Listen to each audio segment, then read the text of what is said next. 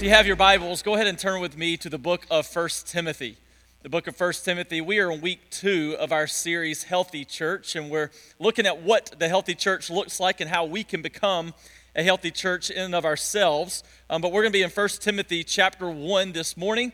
So if you're a guest here, you're kind of still on the front end of this series. If you're not, you're kind of coming into the second part of this series, which is week 2. And if you remember, last week, Paul was writing this letter to Timothy, and one of the things that he put right there up front and center is you need to protect the church. He said we want to protect the church against false teaching. And if we want to be healthy, we're going to have to make sure that we do guard the church against any false teaching that may try to creep inside. What you're going to see today, though, is that Paul's going to shift from an attitude of protection to an attitude of praise. And it's really interesting how Paul does this. He goes from a mode, if you will, of protection to a mode of praise. In fact, Paul starts talking about the gospel and the reason that you and I need to protect false teachers from coming in and presenting a different gospel to us, namely a gospel such as legalism, licentiousness, whatever the case may be. And as he gets this motor rolling of talking about the gospel, it's almost like Paul becomes so overwhelmed with the gospel that he just breaks out in praise. That's what you're going to see here in this particular text this morning. Have you ever been around someone that every time they started talking about Jesus, it was like they couldn't shut up? I mean, there's something about those people that I aspire to be. I mean, you know who they are. There's people in your life, maybe people in your family. They just start talking about Jesus. They start talking about church. They start talking about the things of God. And it's hard to get them to hush. They just light up. When I was thinking about this week, one person that came to my mind is a longtime member here who was a guy by the name of J.T. Williams. Many of you might know J.T. J.T. used to sit right back here behind this center camera. JT was a member here for over 30 years. Also, not only was he a member here, but he almost lived to be 91 years old. He passed away a couple of weeks ago. But if you're thinking, man, the name J.T. Williams sounds familiar, but I can't put the face to the name. Well, every time you cross over the bridge on Hudson Bridge Road, you're crossing over J.T. Williams Bridge. He's also known as Mr. Eagles Landing. He's the one who had the vision and the dream to come up with the Eagles Landing subdivision and developed it and things of that nature. So J.T. was a well-known guy in this area, but J.T. loved Jesus. And I was sitting at his funeral, I guess last week now, and as I was listening to all the stories, it was just fascinating to me how well this guy not only ran his race, but how well he finished his race. I mean, just 2 weeks prior to his passing, he was sending text messages to me saying he is participating in our prayer and fasting. And it was just it just overwhelmed me because he's 91 years old. He could have took a shortcut and just said, hey, I've been there, I've done all of that, I'm not doing it anymore. All right, he could have done that. He could have kind of coasted through the finish line or at least taken some time off. But that wasn't JT. JT pushed through the finish line and finished his race strong. But he loved talking about Jesus. In fact, once you would get him started talking about Jesus, it was hard to get him to stop. I would categorize JT as a healthy Christian. And this week I started to think how healthy Christians are what make healthy churches. If we want to be a healthy church on a corporate capacity, then we have to be healthy Christians on an individual level. Make sense? Because we, as the body of Christ, as we grow deeper and deeper and more intimate with God individually, you'll see also that we corporately reap the effect of that. One of the things I want to say right out of the gate here this morning is healthy churches, it's important to remember, are not buildings. All right, we start to think of a healthy church, that means they're not in debt, they have X amount of people, whatever the case may be. That's not what we're talking about today. Healthy churches are not buildings. Healthy churches are people who have been greatly impacted by the grace of God, and now they are impacting others with the very same grace that they have first been impacted by. That's what a healthy church is. It means that we are so overwhelmed by the grace of God that we can't help but go tell people about how good and gracious he has been to us. So where are we headed today? Where are we headed in 1 Timothy chapter 1, verses 12 through 17? What's our main goal? Where do we want to land a plane? Where are we going today? This is where we're going. A healthy church is overwhelmed by the grace of God. A healthy church is overwhelmed by the grace of God. We said last week that a healthy church guards and protects against false teachers. Today what we're going to see is that a healthy church is overwhelmed by the grace of God. What does that mean? It means that a healthy church doesn't cheapen God's grace by going and sinning freely. Thinking, you know what? This God's a God of love. This God's a God of grace. I can go and participate in my sinful endeavors, and he's just going to wash me clean with his amazing grace. Will he do that? Yes. But that is a form of licentiousness that Paul warns against in another letter, that we don't have the opportunity to go cheapen his grace by sinning freely. And we also don't have the opportunity to forget the grace of God as if I've received God's grace at salvation, but now I don't need to reflect on that grace. I can kind of move forward because I'm now saved. We talk about this a lot here, that the gospel is not only good news for the individual who doesn't know Jesus to come to know Christ, but the gospel is also something that we as believers continually reflect on as we conform into the likeness of Christ. So we don't cheapen God's grace. We don't forget God's grace. A healthy church remains overwhelmed by the grace that God has given them. There are three simple things that I want you to see that Paul does in this letter to Timothy that allows you and I and allows these men and women to be overwhelmed by the grace of God. The first thing I want you to see in this text is this: the grace of God for the present. Paul shows us first the grace of God for the present. This is his own individual service in ministry, working, doing the work that God has called him to do. It says this in 1 Timothy chapter 1, verse 12. It says, I thank him. You can stop there.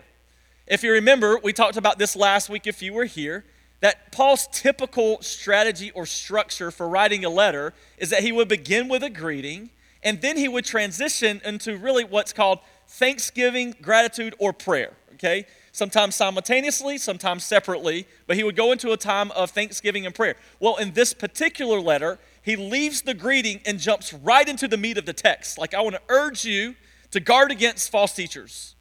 And now he's kind of going full circle here, and now he's getting a little bit into the gratitude part. So Paul never lost his heart of gratitude. He always remained grateful for who God was and what God has done for him. But here he expresses that gratitude a little later in the text. It says in verse 12, I thank him, that's his heart of gratitude, who has given me strength. Again, you can stop. You ever heard the phrase, I don't know if it was Adrian Rogers or somebody who says that God doesn't call the equipped, he equips the called. That's what Paul is saying here. Paul is saying that God, the God who calls you will enable you. The God who calls you will empower you. The God who calls you will make you able to do the service that he has called you to do. That you might not feel equipped at first, but if he called you, you go and do it, and he will equip you to accomplish the things in which he has called you to do. In this case, he'll give you strength. He says, I thank him who has given me strength, Christ Jesus our Lord, because he judged me faithful, appointing me to his service. Paul's saying, this is the grace of God in the present, that I get to serve God. Some of us think that we have to serve God. So we show up to serve God because we feel like we must serve him. And there is a bit of this that says, hey, if you want to be obedient to Jesus, then you should be serving him. There is a bit of that, but that should never be the motive of the heart of the believer. The motive of our heart should be what Paul says, I get to do this. Because God has called me out of who I once was into a new life in Christ. I get to use my gifts to serve his church. See, few things stunned Paul more than the amazing grace of God. In fact, he could not get over what God had done for him. I mean, God called a murderer and made him a minister. The way that Warren Wiersbe would say, some of you remember the great author Warren Wiersbe, he would say it this way: God called a persecutor of the church to become a preacher to the church. And Paul couldn't get over the fact that God would do that to him. The fact that God would call him, who was murdering Christians, to now ministering to Christians, or persecuting Christians to now preaching to Christians, was something that just overwhelmed Paul. He could not get enough of the goodness and the grace of God. He was overwhelmed by God's amazing grace. See, church, the thing that you and I need to know about this is kind of the application to kind of let it hit home a little bit, is something that you and I need to know is that serving God is a great privilege. Serving God is a great privilege. Now, this great privilege comes with great responsibility. We need to understand that. But first, we have to understand that serving God in any capacity within the local church is a great privilege. See, Paul knew that he didn't deserve the opportunity to go into impact lives for the gospel of Jesus. In fact, he could not believe that God would want to use him to do just that. Paul was overwhelmed with the fact that God wanted to use his gifts, Paul's gifts, to go and invest into the lives of other people to help them become the men and the women that they are to be in Christ. Paul couldn't shake the fact that this is something that he gets to do. And you and I, we have to understand that just like Paul was giving gifts, you and I are giving gifts too. And just like Paul used his gifts for the sake of the local church, you and I should be using our gifts for the sake of the local church too. If you and I long to be a healthy church, if Eagles Landing is going to be the church that God wants Eagles Landing to be, it means that on an individual level, we step into the gifts that God has given us and we start using them for his church, for his glory, so that the gospel can continue to advance. And Paul was saying, I can't get over the fact that God would want to use me to do that he would give me a gift that I could use for his sake and his church for his kingdom.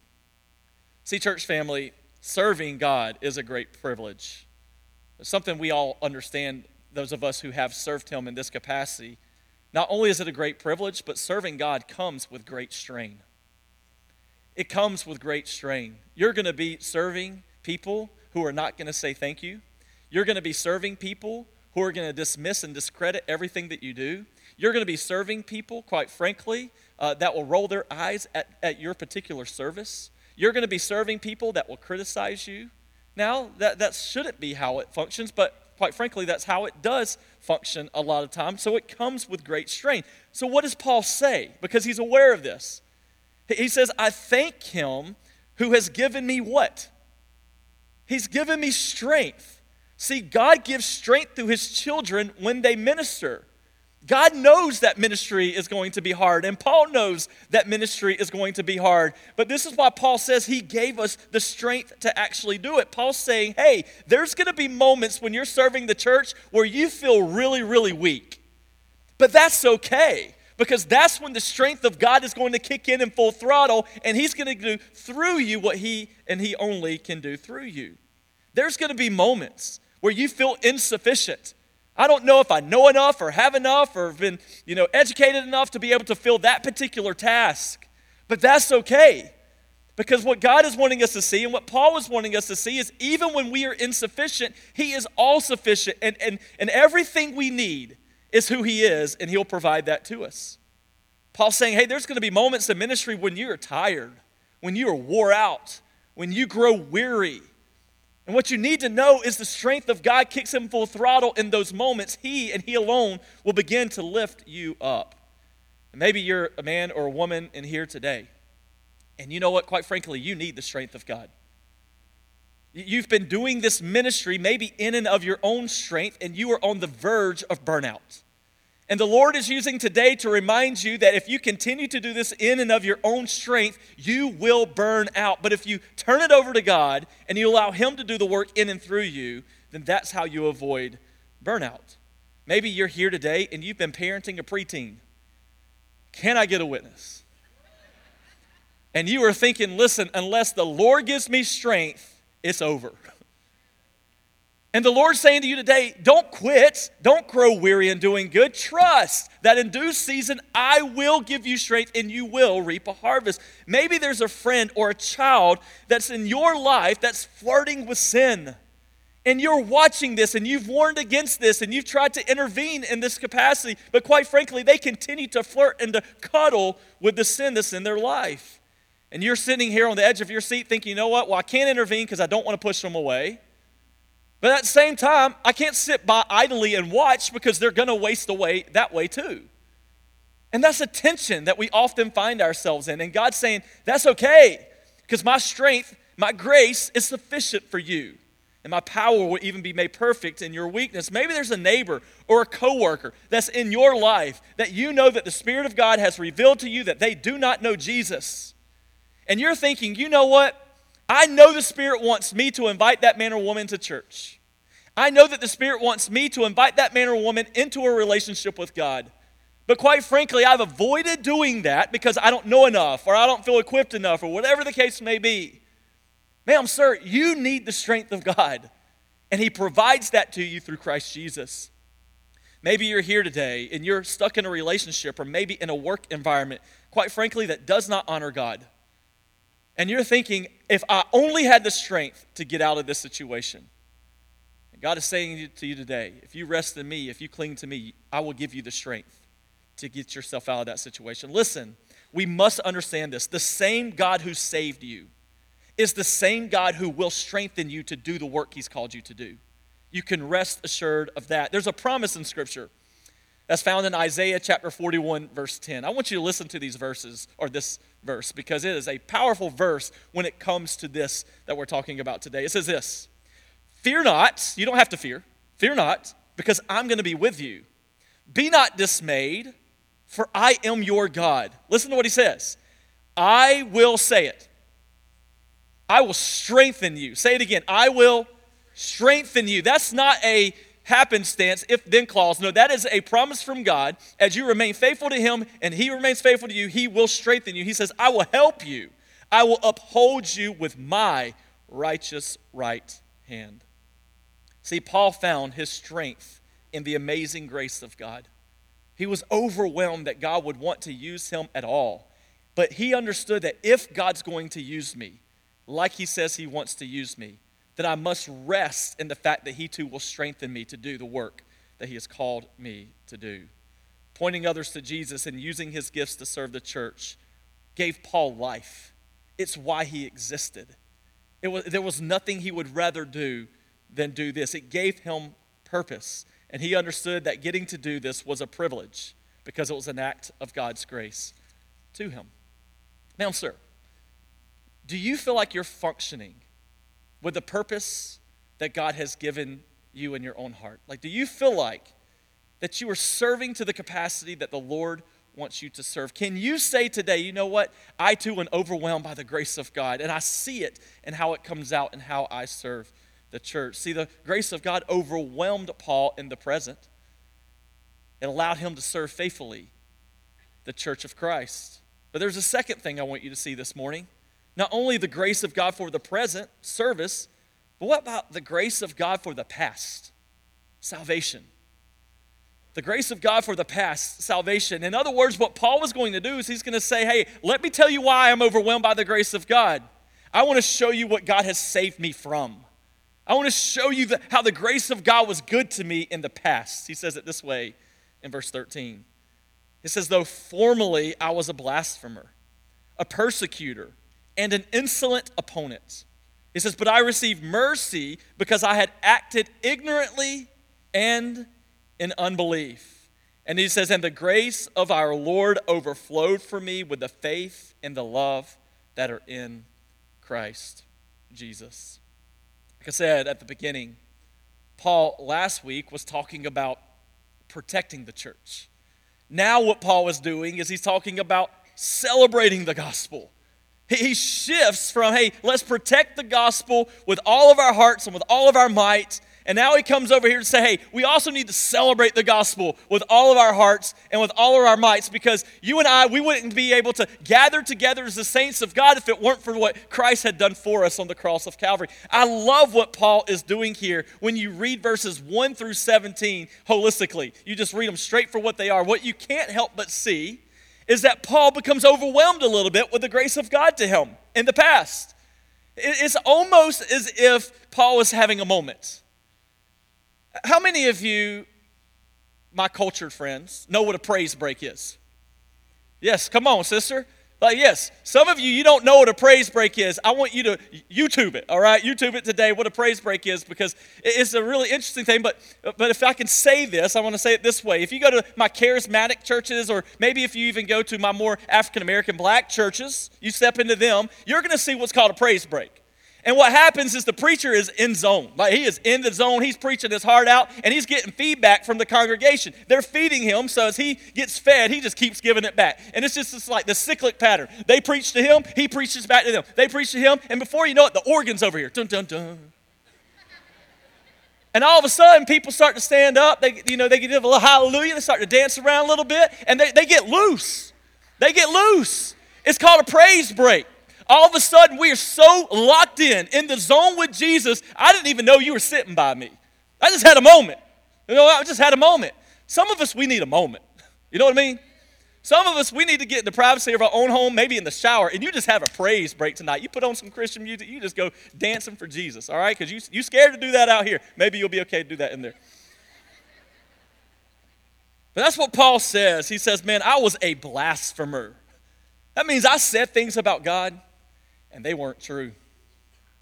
He says, I was a persecutor of the church. Paul found delight and joy in making the lives of Christians difficult. Kind of takes us back to Acts chapter 8. Well, Paul was standing in the crowd, and Stephen was being stoned to death, the world's first martyr for his faith. And Paul starts to draw pictures of, man, I remember not only being in the crowd watching Stephen die for his faith, but I was one sitting right there up front and center chanting, cheering them on, keep stoning him, let him die. Some commentators say not only was he chanting, but he was participating. I think he was participating by chanting.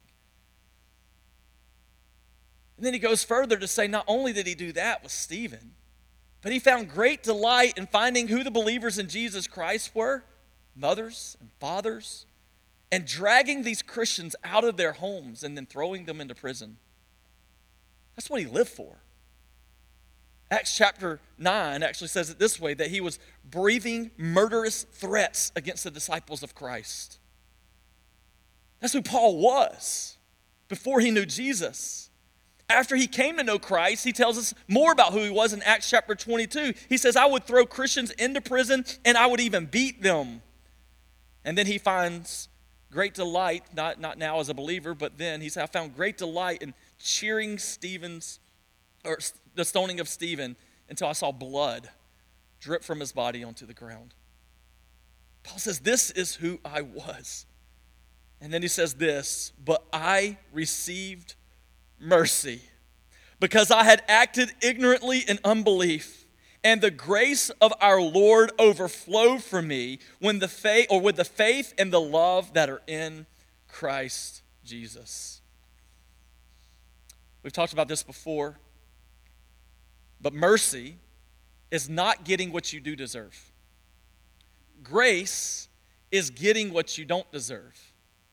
As a child of God, you get mercy because you don't get, let me say this the right way. You get mercy because what you deserve is hell and you don't get it. But you get grace because you get heaven and you don't deserve it. Follow me? That's the difference between grace and mercy. I love how Kent Hughes says this in his commentary. He says, God met him, talking about Paul, in his miserable, sinful, self-righteous ignorance, and he mercied him. That's literally how the word translates, that you've been mercied. Let me ask you this morning, ma'am, sir, have you been mercied in your life? Have you been mercied? Where you've come into contact with the mercy of God in such a way that changed you forever? Have you been mercied? Do you remember when you were little and you would aggravate your bigger cousin or maybe your bigger sibling? And that cousin or that brother would put you in a headlock and rear back his fists because you've been aggravating him all day long. And you know that based on your aggravation, what you deserve is to be punched in the face. So what did you say? Mercy, mercy, mercy, mercy, mercy. Why did you cry for mercy? Because you were asking your big brother, your big cousin, not to give you what you deserve. And what you deserve because of your aggravation is to be punched in the face. But if you cry for mercy, maybe he won't give it to you. That's exactly what mercy is. And Paul says, this is what I got from Christ Jesus. What I deserved is eternal separation from God in a literal place called hell because I was born into the world both by nature and by choice a sinner. And that forever separated me from God, and what I now deserve is hell. But I'm crying out for the mercy of God not to give me that. What I deserve is to lose my friends and to lose my family because of the sin that creeps up in my life and the way that I respond to them and react in difficult circumstances and situations. That's what I deserve. But I cry out for the mercy of God. Don't give me that.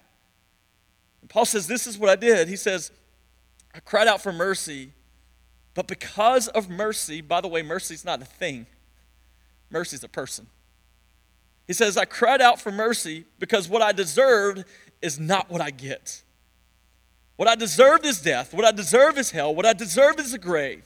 What I deserve is eternal separation from the Father forever and forever. But because of Christ, what I deserve is not what I get. That's good news, church family. It's good news that you and I know that what we deserve because of our sin is forever to be separated from God. But because we place our faith and trust in the finished work of Jesus Christ, we receive mercy when we give him our lives. What we deserve is not necessarily what we get. You know, I started to think about this week. I can see God's mercy in my salvation. That's what Paul's talking about here. But you know what? We also see God's mercy in our sanctification. As we continue to look more and more like Jesus, we continue to see the mercy of God. Lamentations says it this way: the steadfast love of the Lord never ceases. Praise God.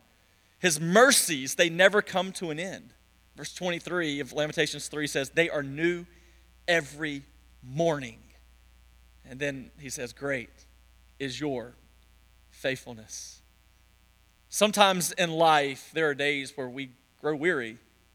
There are days where we are flat out exhausted. There are moments in life where life is really, really difficult and really, really hard.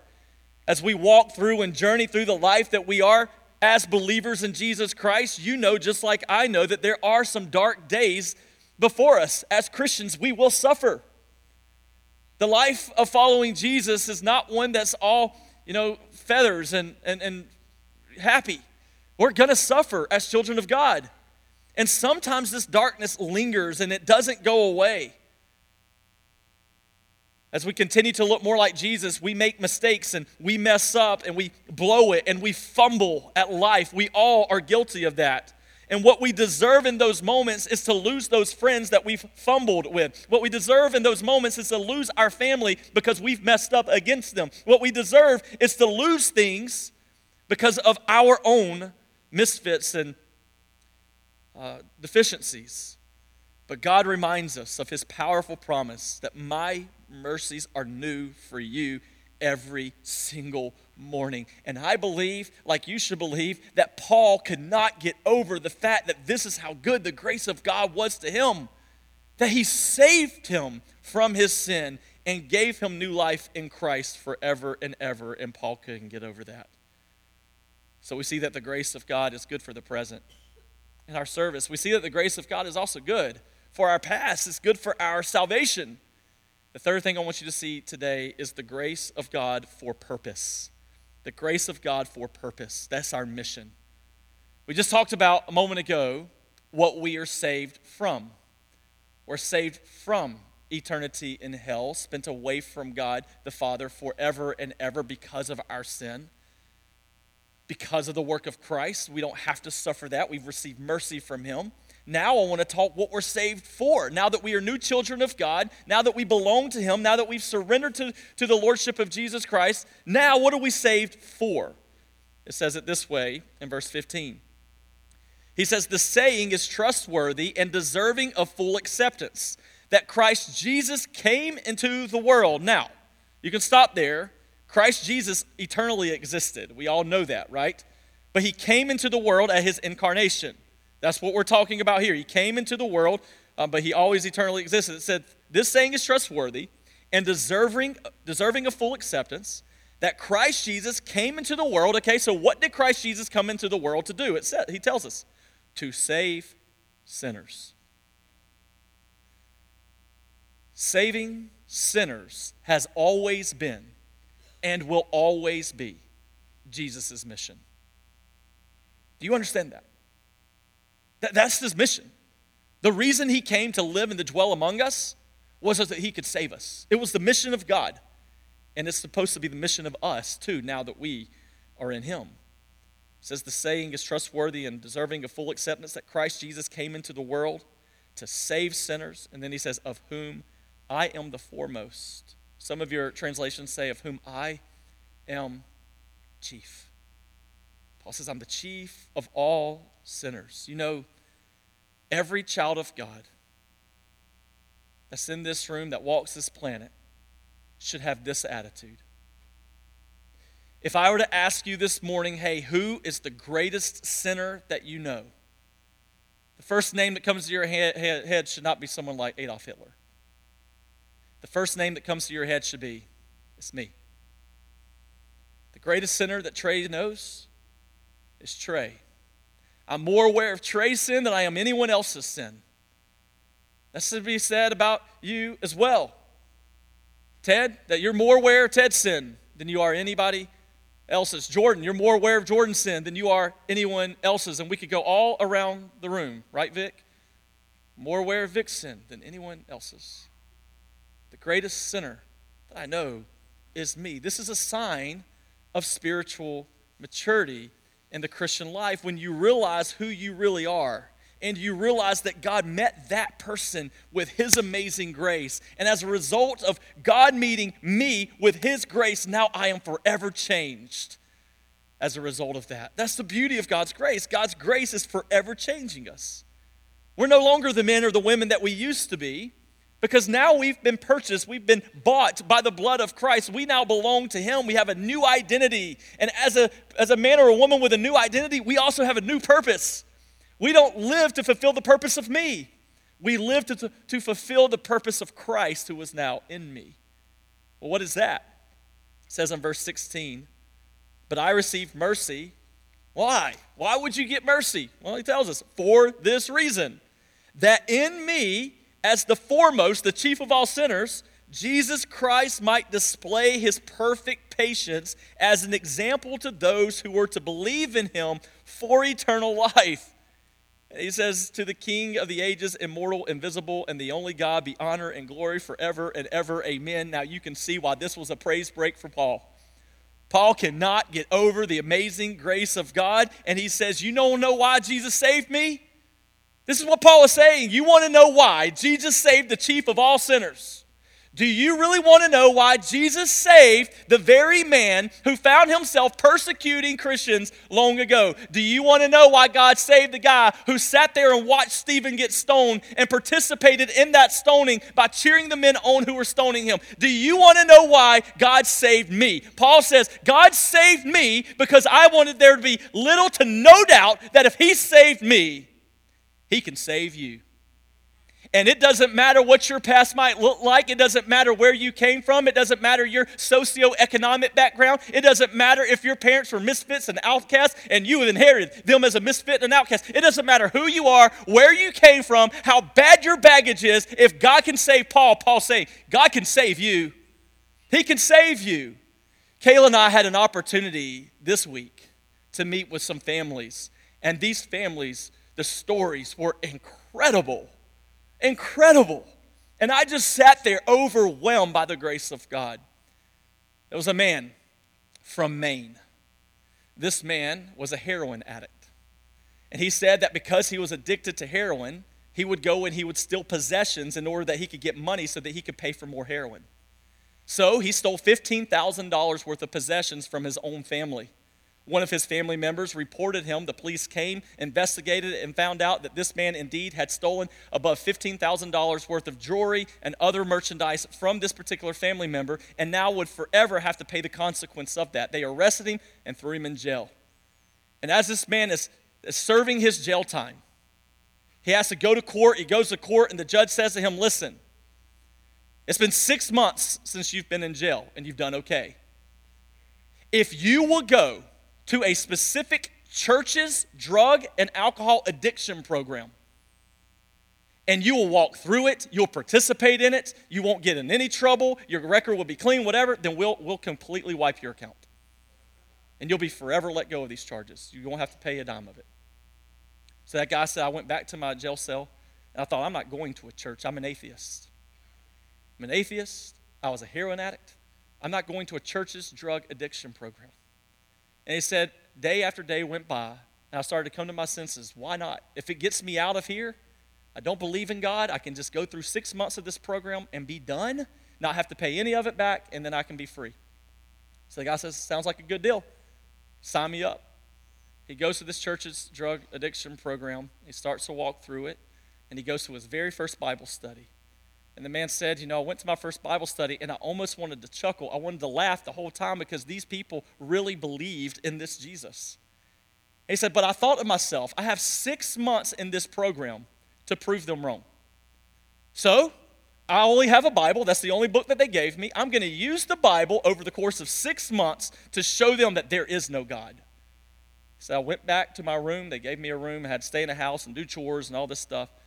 And so I went back to my room and I started to develop my plan. And he said, and I must admit to you, my plan was really, really solid.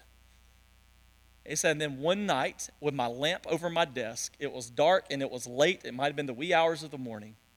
He said, I was sitting there writing,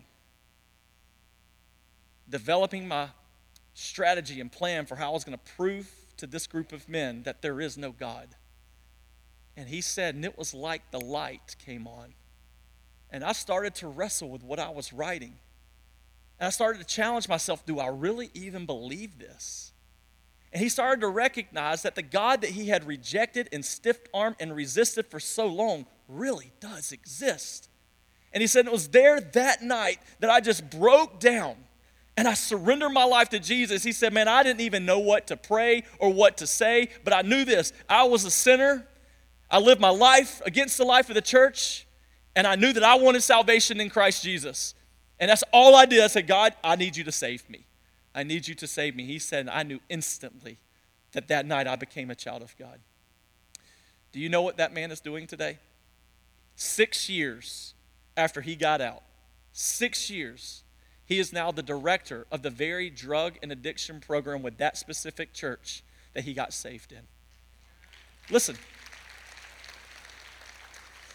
God is using him, and he's using his past, now that he's met the grace of God, to now minister to other people who think and do the similar things that he used to think and do. And God is using him, give him purpose through the local church to reach men and to free men from their sins and to find Christ Jesus. We also got to talk to a lady, sweet, sweet lady. She said, I was 50 years old, and when I was 50 years old, I learned that I had breast cancer. I got breast cancer. And she said, you know what I did with this? I've never drunk alcohol. But you know what I did when I found out I had breast cancer? I turned to vodka.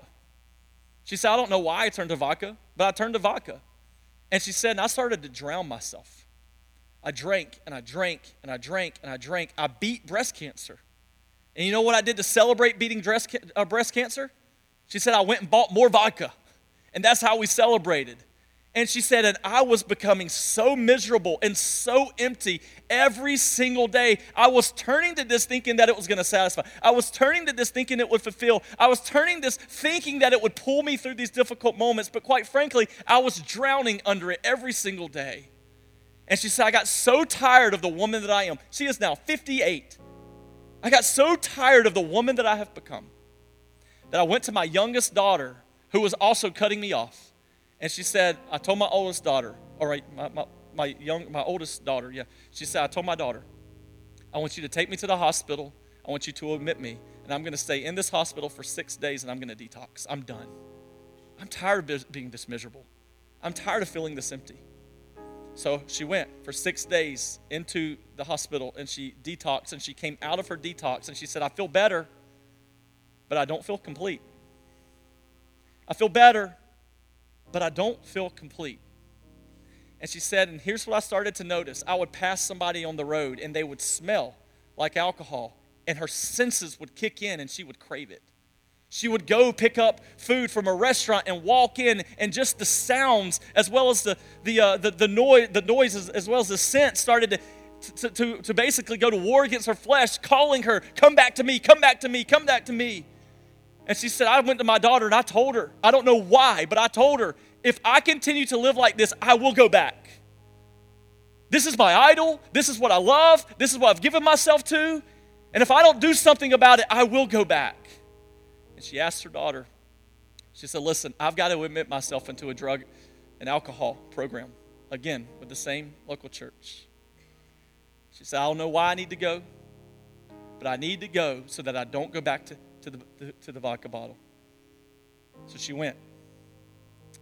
And she said it was through the Bible studies at that particular location that she too came to know Jesus as her Lord and her Savior. And she said, now I understand why I felt better, but I didn't feel complete. Because now I feel complete. Because all I need is all I have, and that's Jesus. I don't have a home. I stay in this house. I don't have a bunch of possessions. I live with a group of women. All I do every single day is get up and go to Bible study and make it through a day. But I feel more peace than I've ever felt before in my life. And she said, you know what happened? About 2 years after coming to know Christ, I'm now 60 years old. And I had to go to the doctor because I wasn't feeling good. And they discovered that I had lung cancer. And she said, I have lung cancer. And I went to my house and I prayed to God. And she said, you know what God revealed to me through prayer? He revealed to me that I'm giving you this cancer because the last time you went through breast cancer, you went to vodka.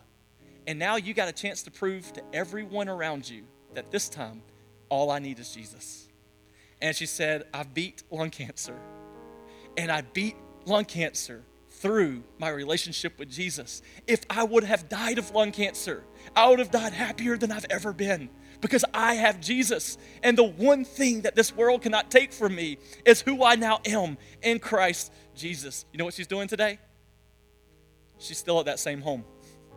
She's investing her life into other women who are walking a very similar road that she walked. And she's showing them that they too can find their way out through the person of Christ. Ma'am, sir, you are here today, and maybe you think you have too much baggage for God to save you.